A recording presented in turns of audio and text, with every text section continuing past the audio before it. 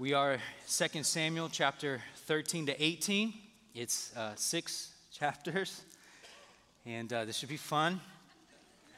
Just want to remind us of where we've been. Last week we shared communion together, and the week before that we were in our series in 2 Samuel, so I want to make sure we remember what came previous in chapters 11 and 12, which was the very famous story of David and Bathsheba, where David abused his authority and took for himself another man's wife named Bathsheba. He impregnated her, and in an effort to cover up that sin, he did a whole bunch of other sins, one on top of another, each one building on the other, and it was a horrible situation, and the result of that was that his child died. Uriah, who was Bathsheba's husband, was put to death. Lots of blood on David's hands. One of the things that we learn from this is that there is a difference between sin's result, as far as penalty goes, the penalty for sin, and also the consequences for sin. And if you recall in 2 Samuel chapter 12, verse 13, David repents and he confesses his sin to Nathan. And Nathan replies to David that the Lord has put away your sin. You shall not die. In other words, the penalty for David's sin is death. And yet God, because David had repented and confessed his sin, does not carry out the penalty of David's sin. Instead, however, God allows the consequences for sin to remain.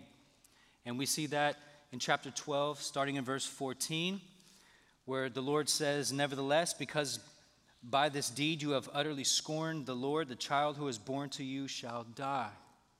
That's one of the consequences for David's sin. And when you look back to chapter 12, verses 10 through 12, you also see where God says this: "Now therefore the sword shall never depart from your house, because you have despised me, and have taken the wife of Uriah the Hittite to be your wife.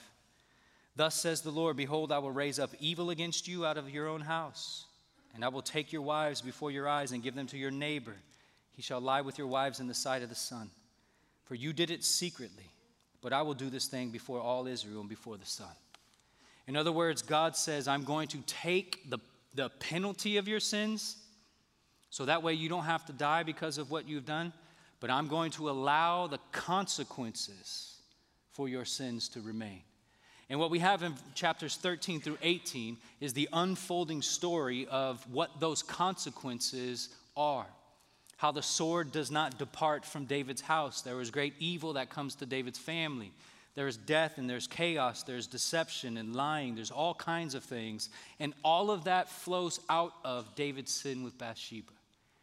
Which reminds us, and I think it would be so helpful for us as Christians, to make sure that we understand there is a distinction between sin's penalty and sin's consequence. Jesus has taken our penalty, and we no longer have to fear death. But many of the consequences for our sin still remain. And we need to understand that. So we have 6 chapters. I'm not going to be able to read all of them. So what I'm going to do is give us a quick overview. Quick is a relative term.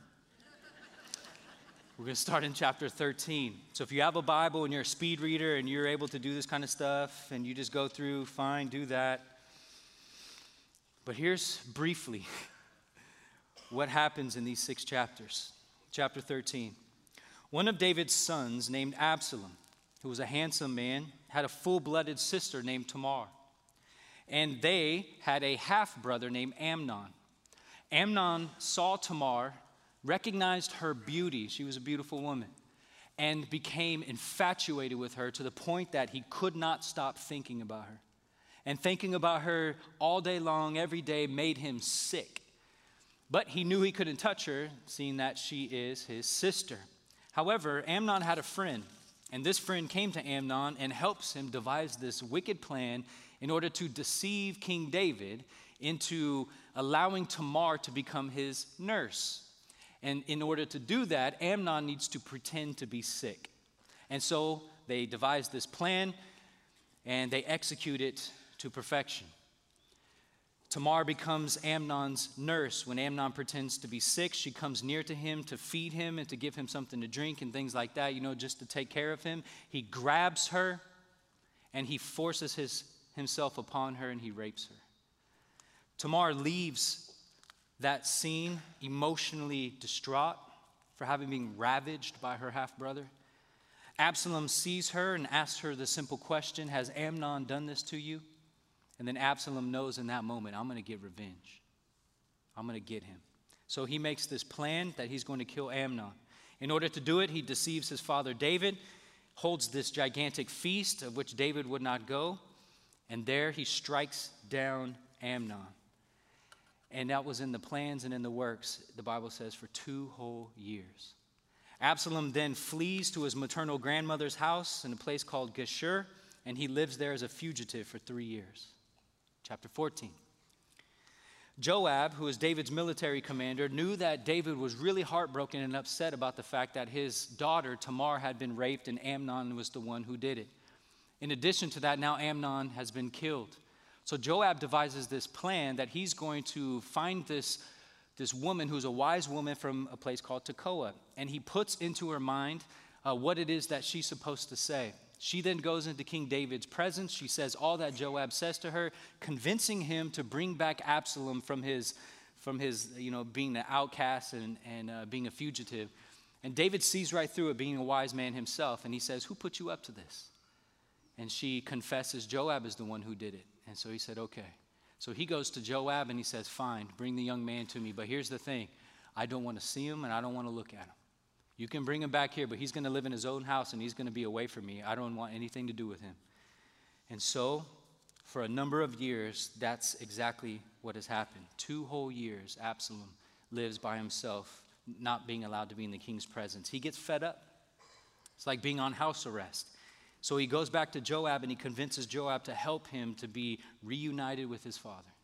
And in a heartwarming scene, Absalom comes into David's presence. David welcomes him. Absalom falls on his knees, pays homage to the king. The king kisses him. And you feel like, yes, father and son, reunited. We can make a Hallmark movie about this. However, it does not last. Chapter 15. Absalom does everything that is needed to posture himself as a true king. He gets chariots and horses. He hires men to accompany him. And then he becomes a great politician. He goes to the gate where people come to have their cases kind of, talked about to decide on what they should do about certain things. And so he puts himself at the gate and the people come with their problems and he says, oh, if only I would be appointed by the king, I could plead your case and I could give you justice. If only I was in charge, if only I could help, but I can't. And so he steals the hearts of the people, and they love Absalom because he promises them as a good politician that he will do for them everything that they want, because oddly enough, his convictions match the exact things that the polls say the people love. So Absalom then decides that since he's just stolen the hearts of the people, he's able to now execute his plan. His plan is to go north to a place called Hebron, and there he would take with him hundreds of people. And he sent a secret message out to all the tribes of Israel that when you hear the trumpet blast, go out and proclaim that Absalom is king. And that's exactly what happens. He goes to Hebron, deceiving his father David about why he's going there. They blow the trumpet, the people come out, and they proclaim Absalom is king. And there, the conspiracy to overthrow David and to take the throne for himself continues to grow and strengthen. David hears what's happening, recognizes the reality that Absalom is probably going to come back to Jerusalem and throw them out of the city, and there's probably going to be a lot of bloodshed. So instead of dealing with that, David instead gathers his family and gathers the people who are his trusted and loyal followers, and they head east out of the city of Jerusalem to a place called the Mount of Olives. Chapter 16. While they're heading out to the Mount of Olives, David is greeted by two different men. One of them, his name is Ziba. Ziba is the servant of a man named Mephibosheth. Mephibosheth is the son of Jonathan, David's best friend. David had given Mephibosheth a whole plot of land and a lot of riches. And Ziba, when he encounters David, gives him some resources and then convinces David that Mephibosheth has flipped. And so David in response says, fine, then you take everything that was Mephibosheth's. It's yours now. Once again, David has been deceived. He encounters a second man named Shimei. Shimei is walking on this hillside off to the side while all the people are making their way to the Mount of Olives, and he's flinging dust into the air like LeBron James, and he's cursing, and he's yelling at David about all the wrong that he's ever done and all this kind of stuff. And so the people are saying, should we take this guy out? David says, no, let him be. We won't retaliate. Maybe the Lord sent him to convict me of my sin. Let him be. And so they arrive at the Jordan River, worn out and tired. Meanwhile, Absalom makes his way into Jerusalem. He asks his officials what he should do first. And they said, here's what you should do. Pitch a tent on the roof. And in the full display of all of Israel, you should have sex with your father's concubines. And that's what he does. Chapter 17. On David's way out of the city, he encounters a man named Hushai. Hushai is a friend of his. And Hushai asks David if he should accompany him. David says, no, actually, you can be better use for me. Here's what I want you to do. Go back into the city, and I want you to become a spy. And so David now has a man in Jerusalem to tell him everything that's happening. Hushai ends up being the very first man to greet Absalom as he returns to the city. And there, Absalom wonders, okay, what should I do next? And so two men give their advice. Ahithophel is a man who is loved, appreciated. His wisdom is unmatched. In fact, whatever he says, people usually did because they felt like his word was like the word of God. And also Hushai. And so Absalom asked these two men, what should he do? Ultimately, they go with Hushai's advice. Ahithophel then goes home, commits suicide because he figures there's nothing else to live for. They don't want me anymore. But David has a string of spies. Hushai then tells two men, Zadok and Abiathar.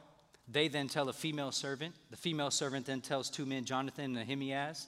They all relay Absalom's plan to David. And David prepares himself for what's about to happen. Chapter 18. They go to war. The people of Absalom and the people of David, they finally have a battle in the forest. And of course, as you would expect, the people of David, the army of David, they totally rout the people of Absalom. And along the way, Absalom is riding on a mule, and he's going through the forest, and he has a big, thick head of hair, and you can read about that. It's kind of weird, but he has about 5 pounds of hair on his head. It says that 200 shekels. And so he's riding on his mule, and there's low-hanging oak branches, and as he's riding on his mule, he gets his 5-pound hair caught in a branch. The mule keeps walking, and he's dangling there. Joab's men come around the corner. They see Absalom. They go back to the commander, who's Joab, and they go, we found him. Joab comes, and he strikes him dead. Messengers then go to David and tell him, David, your son Absalom is dead. David weeps for the loss of his son. Amnon's dead. Absalom's dead. And for all intents and purposes, Tamar will never be the same. And so he weeps. And those are our 6 chapters. The Bible may be a bunch of things, but the one thing the Bible is not is boring. So I encourage you, your job from here on out is get with your small group and fill in the pieces, the blanks that I didn't get to, or read it on your own because there's so much in there. There's so much intrigue and plot twists and character development and things you did not anticipate. It's so good. So read it. But what I want to do is I'm going to hone in on one particular area.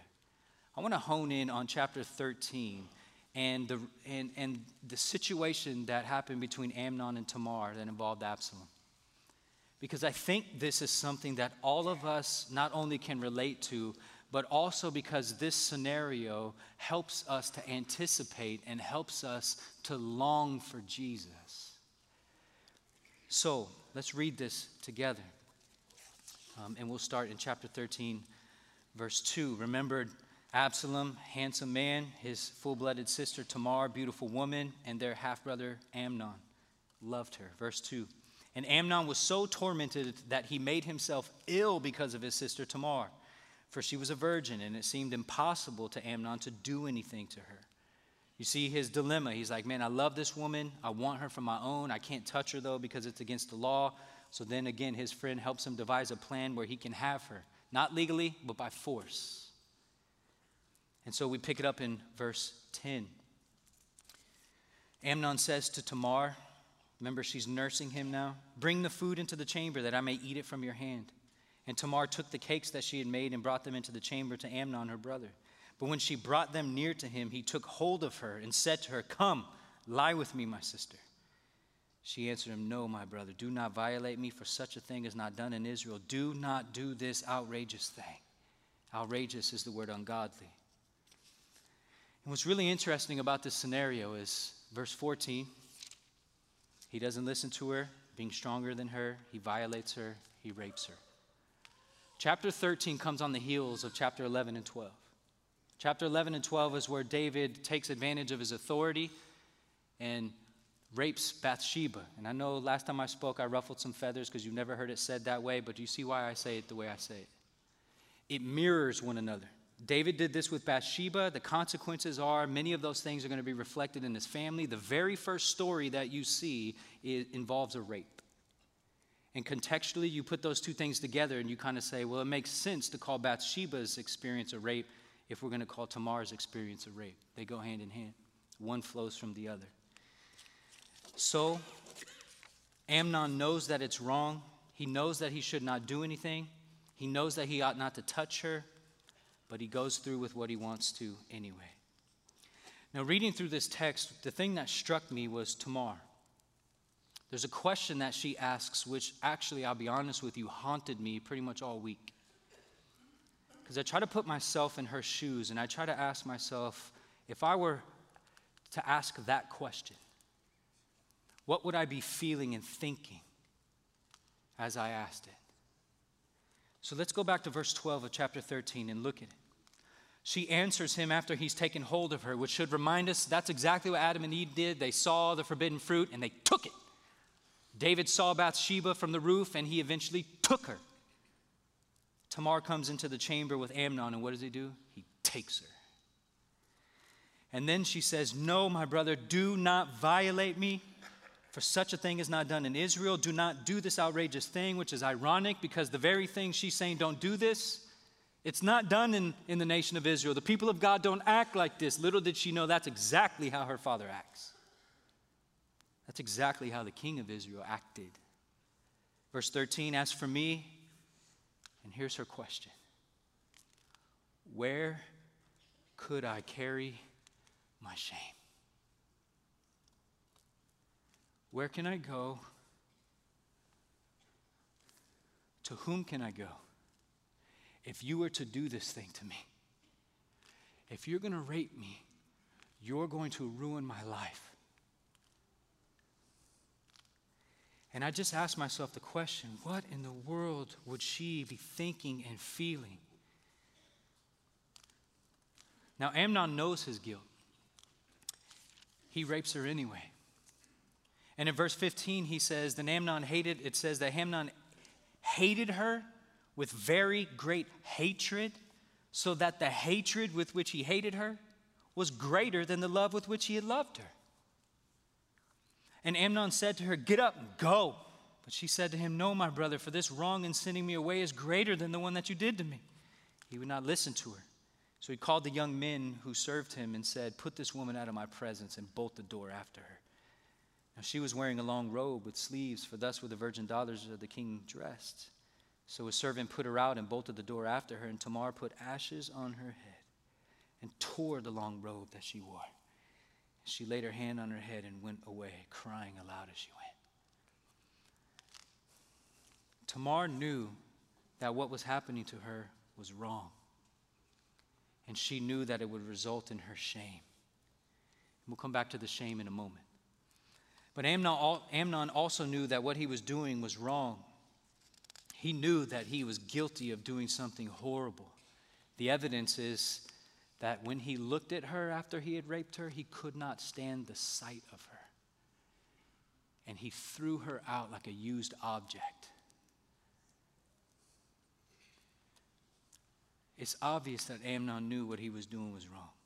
It's obvious that Tamar knew that what Amnon was about to do to her was wrong. Both of them are acting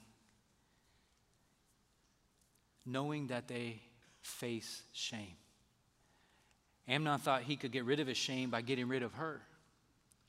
But Tamar is wiser. She knows, I can't go anywhere, and I can't go to anyone who's ever going to fix this.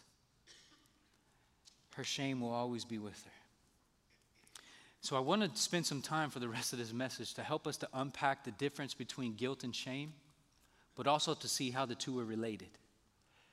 Because I'm convinced that most of us in this room have at one time or another felt guilt. Our conscience has felt the weightiness of guilt.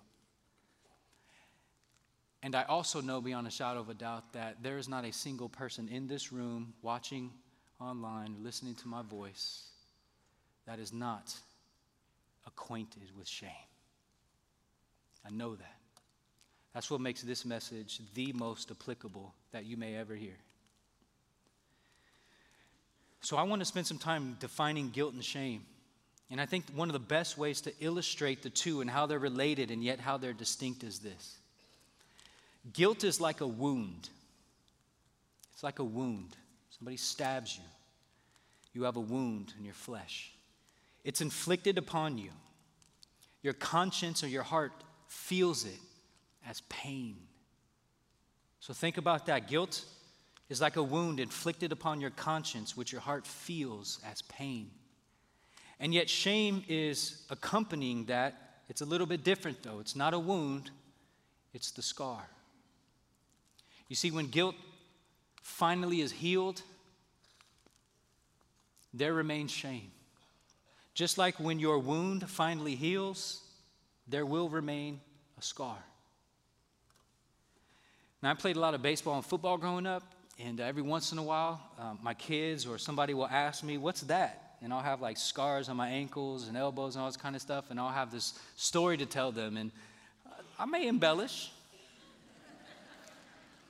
And it's kind of fun to relive those stories because all of our scars involve a story about our past. And so shame is something about the past. It's a scar. Though our wounds may heal, our scabs will go away. The scar that remains will linger for a long time. And so the lingering effect of shame reminds us day by day, hour by hour perhaps, of the pain that has been afflicted upon us. And that shame is often what we have that helps us shape our own identity and self-worth. What I mean is, our shame often is the source by which we view ourselves, and often the lens through which we look as we think about how other people must view us. And so we go about our lives thinking, I am this kind of person, or I think other people think that I am this kind of person.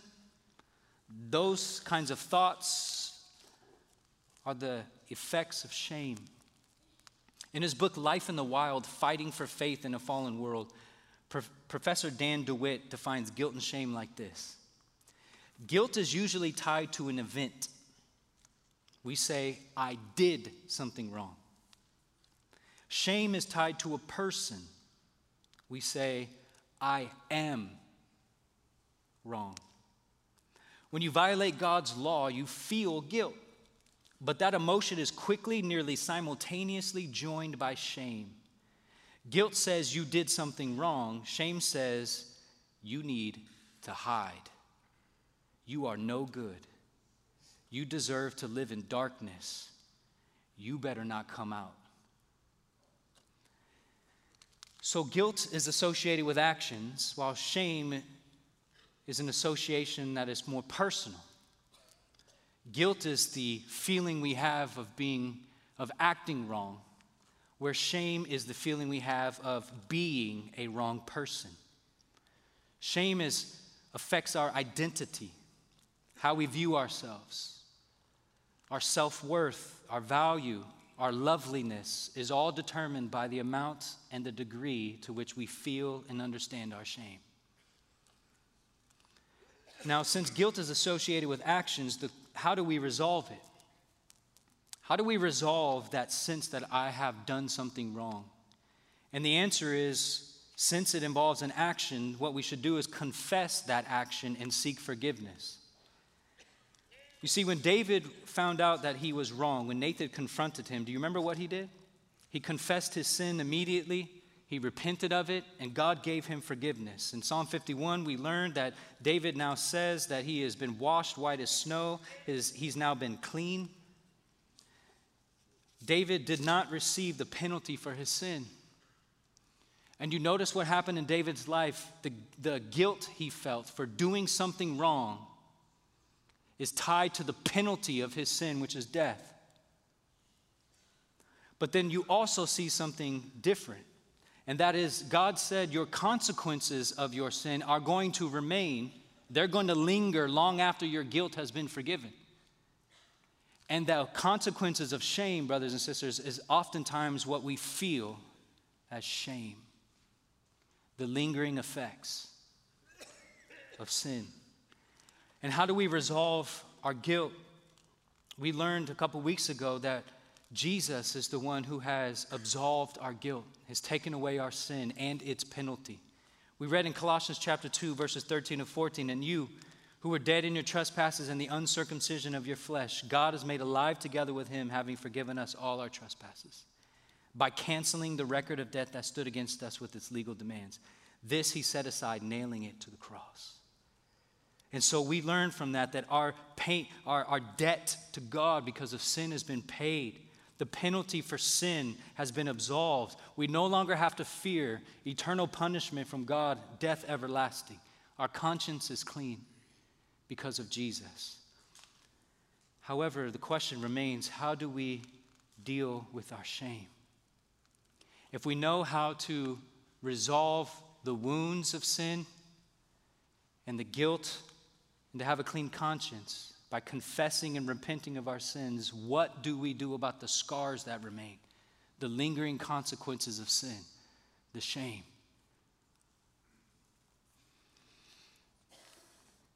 In her book, Unashamed, Heather Davis Nelson writes this: at its core, shame is the fear of weakness, a fear of failure, a feeling of unworthiness.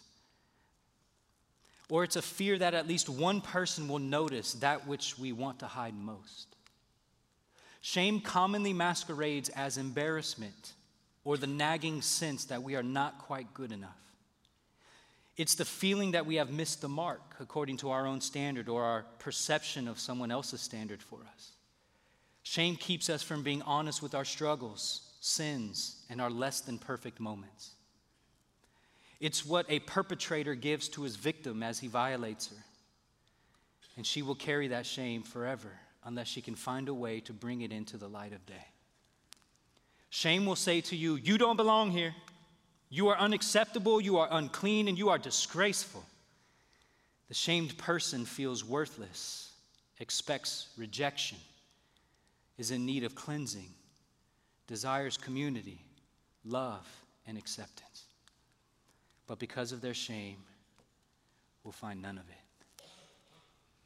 Shame tells you that you are worthless.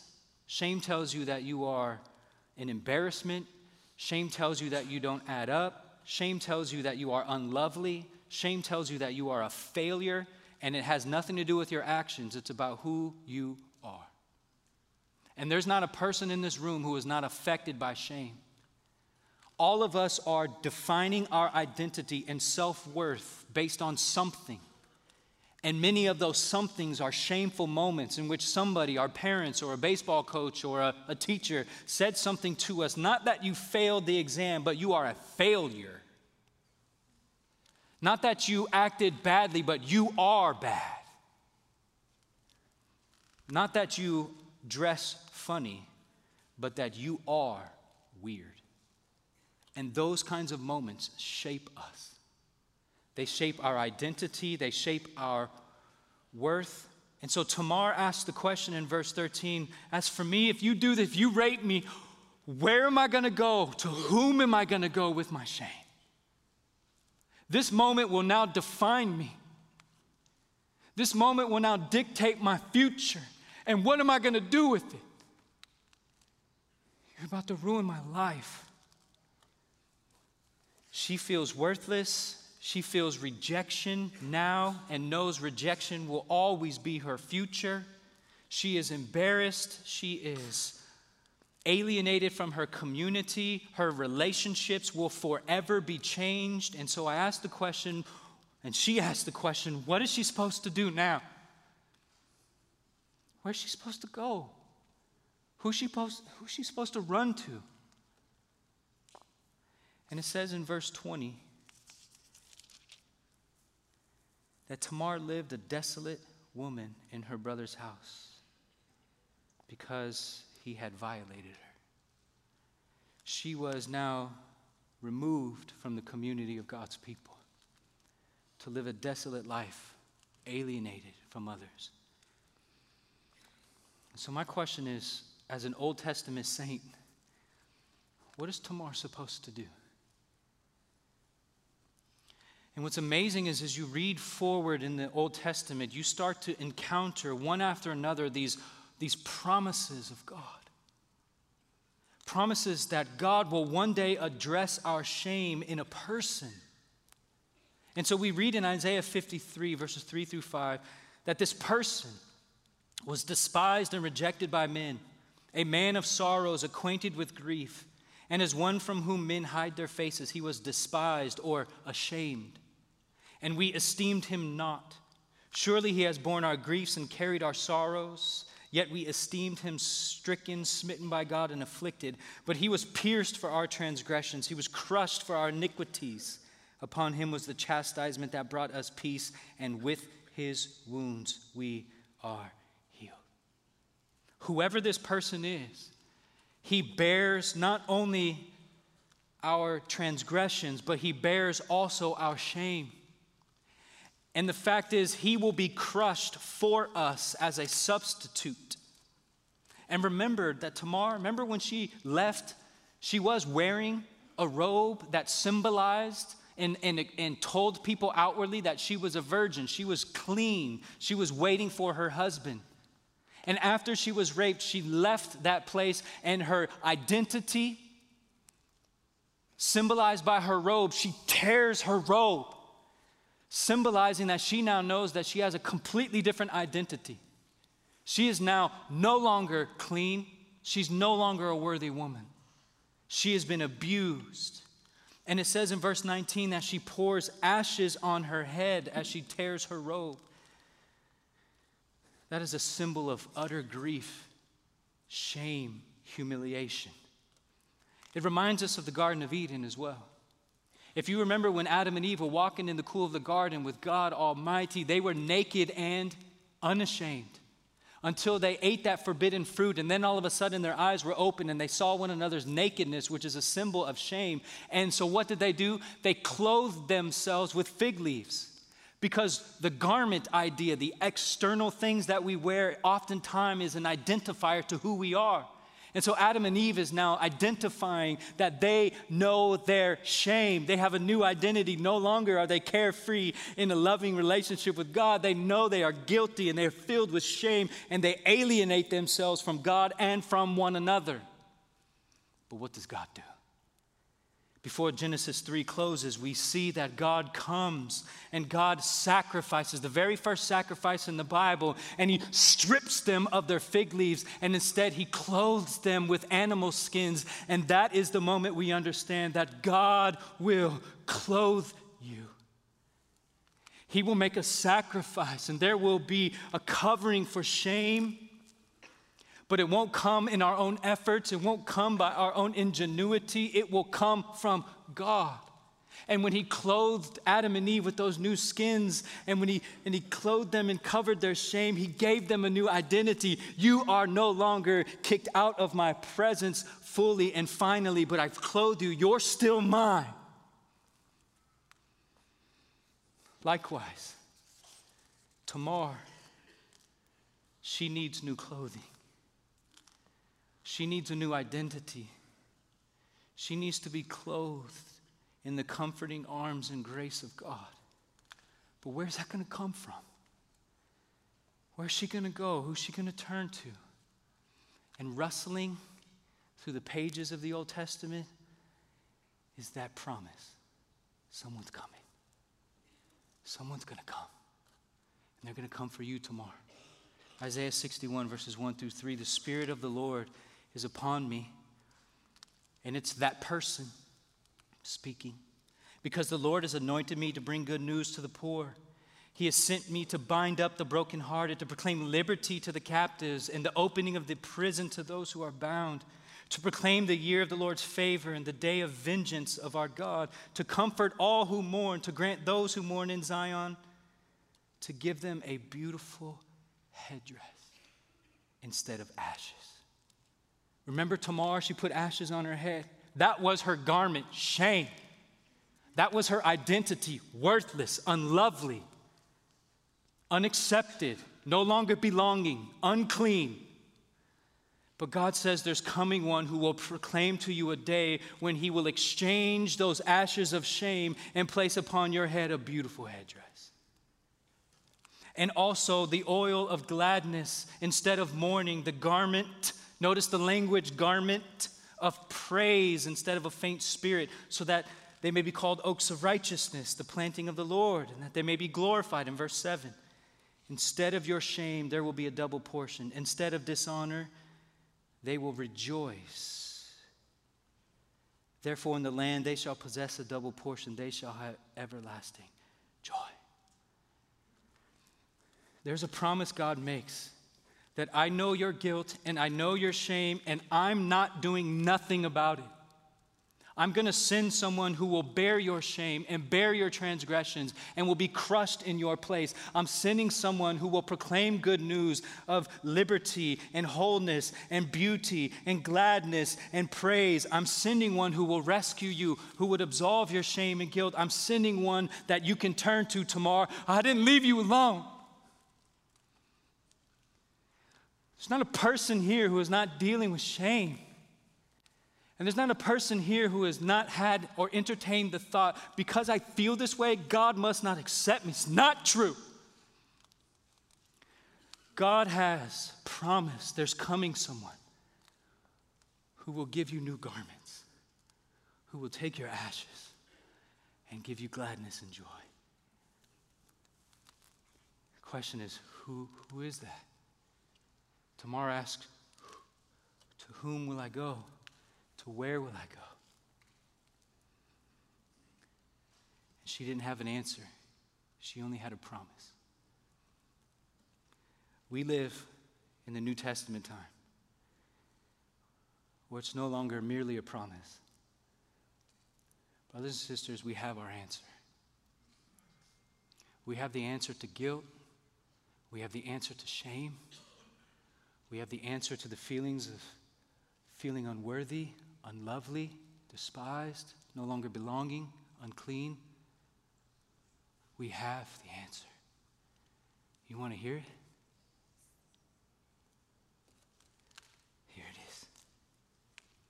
Hebrews chapter 12.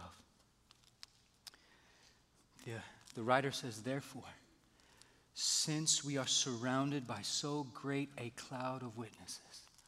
Brothers and sisters, those words are like a salve for our soul.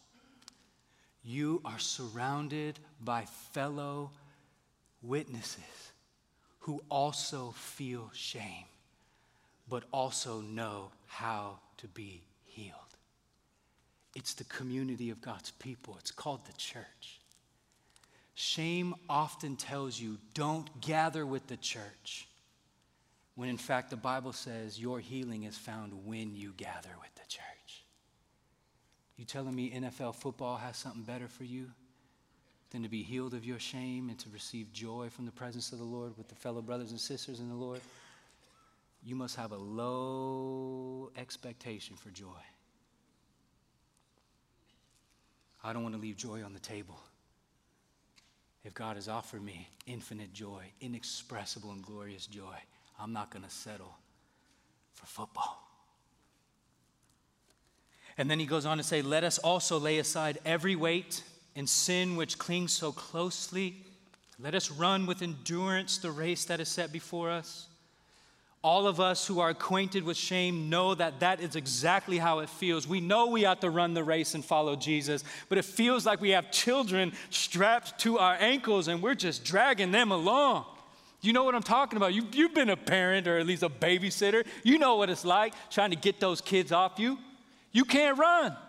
You can only drag them, and we got guilt and shame dragging us back, and we cannot run the race.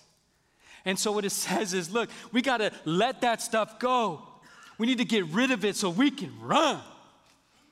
The question is, well, how do you do that? Sounds great. Put it in a greeting card. I want to know how to do it. Verse 2. Looking to Jesus, the founder and the perfecter of our faith. That's how you do it. You look to Jesus. And it says that he, for the joy that was set before him, he endured the cross, despising its shame, and is seated at the right hand of the throne of God. You see, what Jesus did at the cross was despise the very shame that so hinders us. It was a shameful thing for Jesus. He was publicly displayed as a criminal, naked, beaten, weak, despised, rejected, sorrowful. And yet it was at the cross that he bore our shame and our sins and the penalty of sins. How was he able to do all that? How was Jesus able to endure shame and suffering? The verse says in verse 2, it was because of the joy that was set before him. Now the question is, well, what is the joy? It was being reunited with the Father. The joy of being reunited with the Father is what allowed Jesus to endure the cross and to overcome shame and to be healed. It is also the place in which we are healed. We read in 1 Peter chapter 3, verse 18, for Christ also suffered once for sins, the righteous for the unrighteous, so that he might bring us to God. So what happens when we come to God? Jesus went to the cross to bring us to God, to reunite us with God. What happens when that happens? What happens when we come to God? Psalm 16:11 says this, you make known to me the paths of life, and in your presence there is fullness of joy, and at your right hand are pleasures forevermore. Now when you look at Hebrews chapter 12, verse 2, who is sitting at the right hand of the throne of God? It is Jesus. Psalm 16:11 says, at the right hand of God is pleasure. Put the two together. And when I look at that, I start to realize Jesus is not just a moral teacher. Get that nonsense out of your head. Jesus is more than that. He's my pleasure. He's my joy. He's my Savior. He's resolved sin.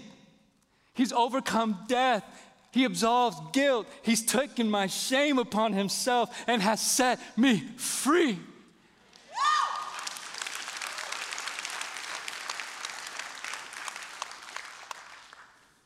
So God makes a sacrifice to cover your shame, to clothe you with a new identity. As Acts 20:28 says, by the blood of Jesus, he bought the church.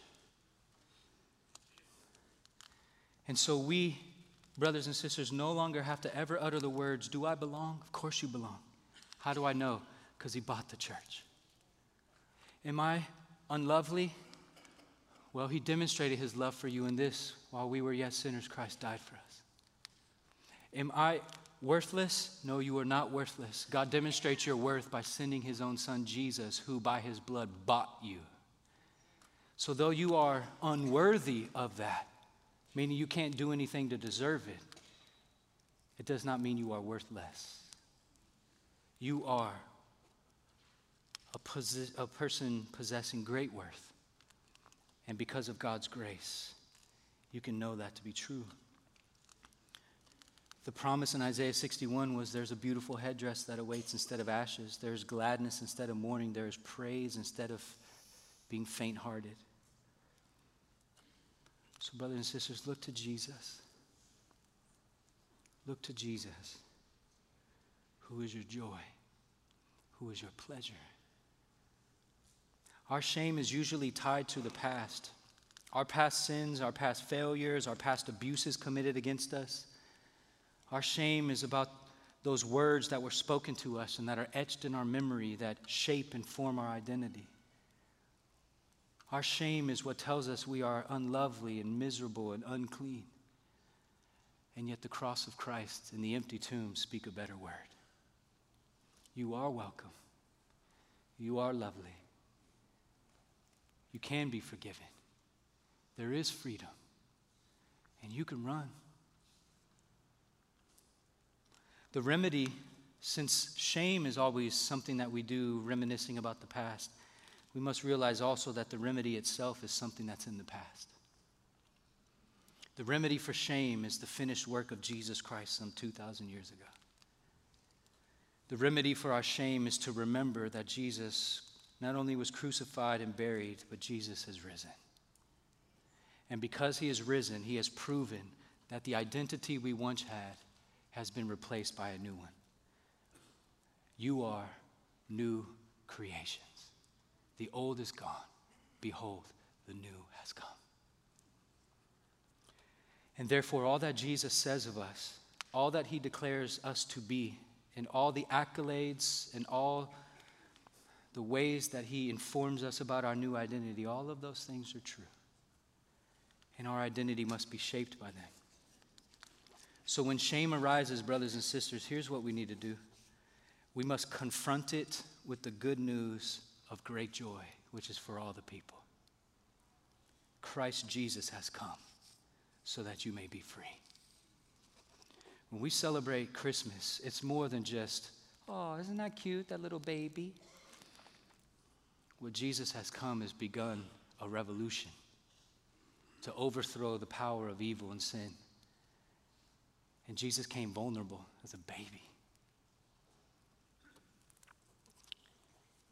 And so when the angels declared that night, I have great news, a good news of great joy, part of that message is there's now healing from shame.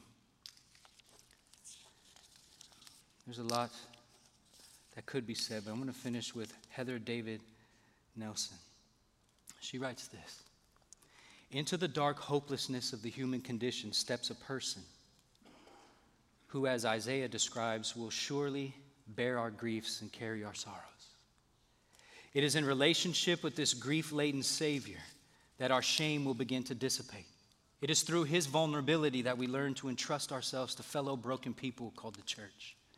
It's through union with Christ that you are clothed with honor rather than shame. You are made part of a community to which you will always belong, and you are given a kingdom that cannot be shaken. Shame will linger for as long as we await the life to come, but its voice will become quieter and its claims less insistent as we remember the reality that its hold on us is limited and it is fleeting.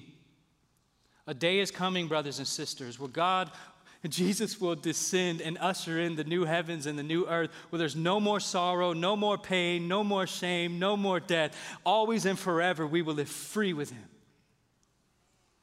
And to that end, we wait. And we remind ourselves constantly, we may not be worthy of his love, but it does not mean we are worthless. That though we see ourselves as unlovely, God has demonstrated his love for us. And now our guilt is cleansed, our shame has been borne on the cross, and brothers and sisters in Christ Jesus, you can be free. That's what we need to hear today, Lord. There's probably not a day that goes by that somebody sitting here today is not confronted by their shame. So, Lord, you have given us a remedy. You've given us, demonstrated for us, reminding us of the gospel that Jesus Christ has come to seek and save the lost. For those who are sick, he came to heal. For those who are weary and tired and heavy laden, he beckons us, come that you may find rest. So Lord, I pray that you would draw your people to yourself and you would grant them what you promised. Grant them rest. Let them run freely in the joy of the Lord and help them to know how much you love them. So God, would you do these things for us? We need it.